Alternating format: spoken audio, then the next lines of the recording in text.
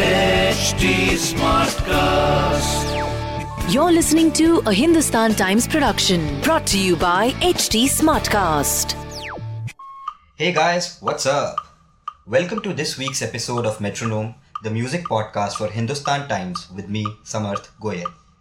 Here, I will be giving you a lowdown on the best of the latest songs from around the world and will also share with you trivia around some of the evergreen classics.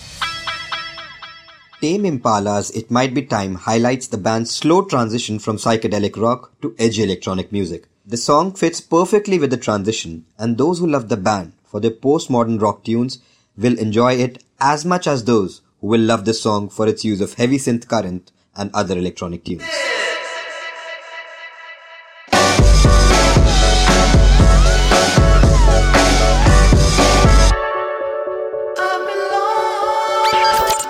Speaking of synth currents and electronic tunes, Dua Lipa's Don't Start Now is an out-and-out party banger with a peppy, groovy bass line, accent strings and more. Her powerful voice, which will remind you of Diana Ross, makes this dance number even better. And if you're still not sure about the song, well, its lyrics, which are basically about strutting away from a heartbreaker, will definitely get you clued onto the song. Did a full 180, crazy, thinking about the way I was. Did the heartbreak change me? Maybe, but look at where I...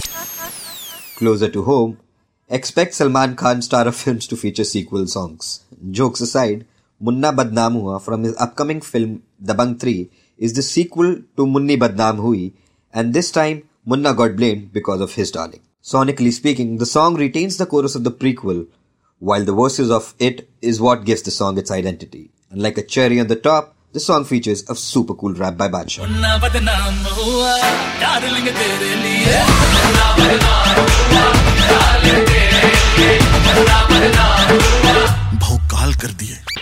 Speaking about cherry on top, there is something about Arijit Singh and romantic songs that makes you feel like no one can sing them better than him.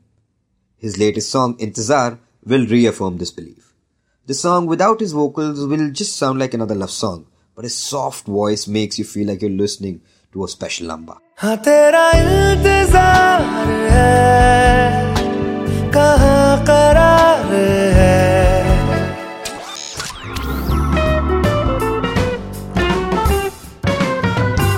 Today, I'd like to share some information that you might not have heard about this song, Mere Khwabon Mein Jo Aaye, from the Shah Rukh Khan Kajol starrer Dilwale Dulhaniya Le Jayenge. So, according to the legend, lyricist Anand Bakshi wrote 24 drafts of the song.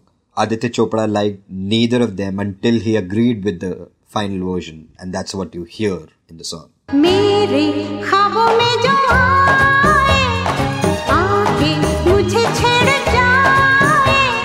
If you have any recommendations or any unusual trivia around film music that you would like me to share, please send in your suggestions to podcasts@hindustantimes.com.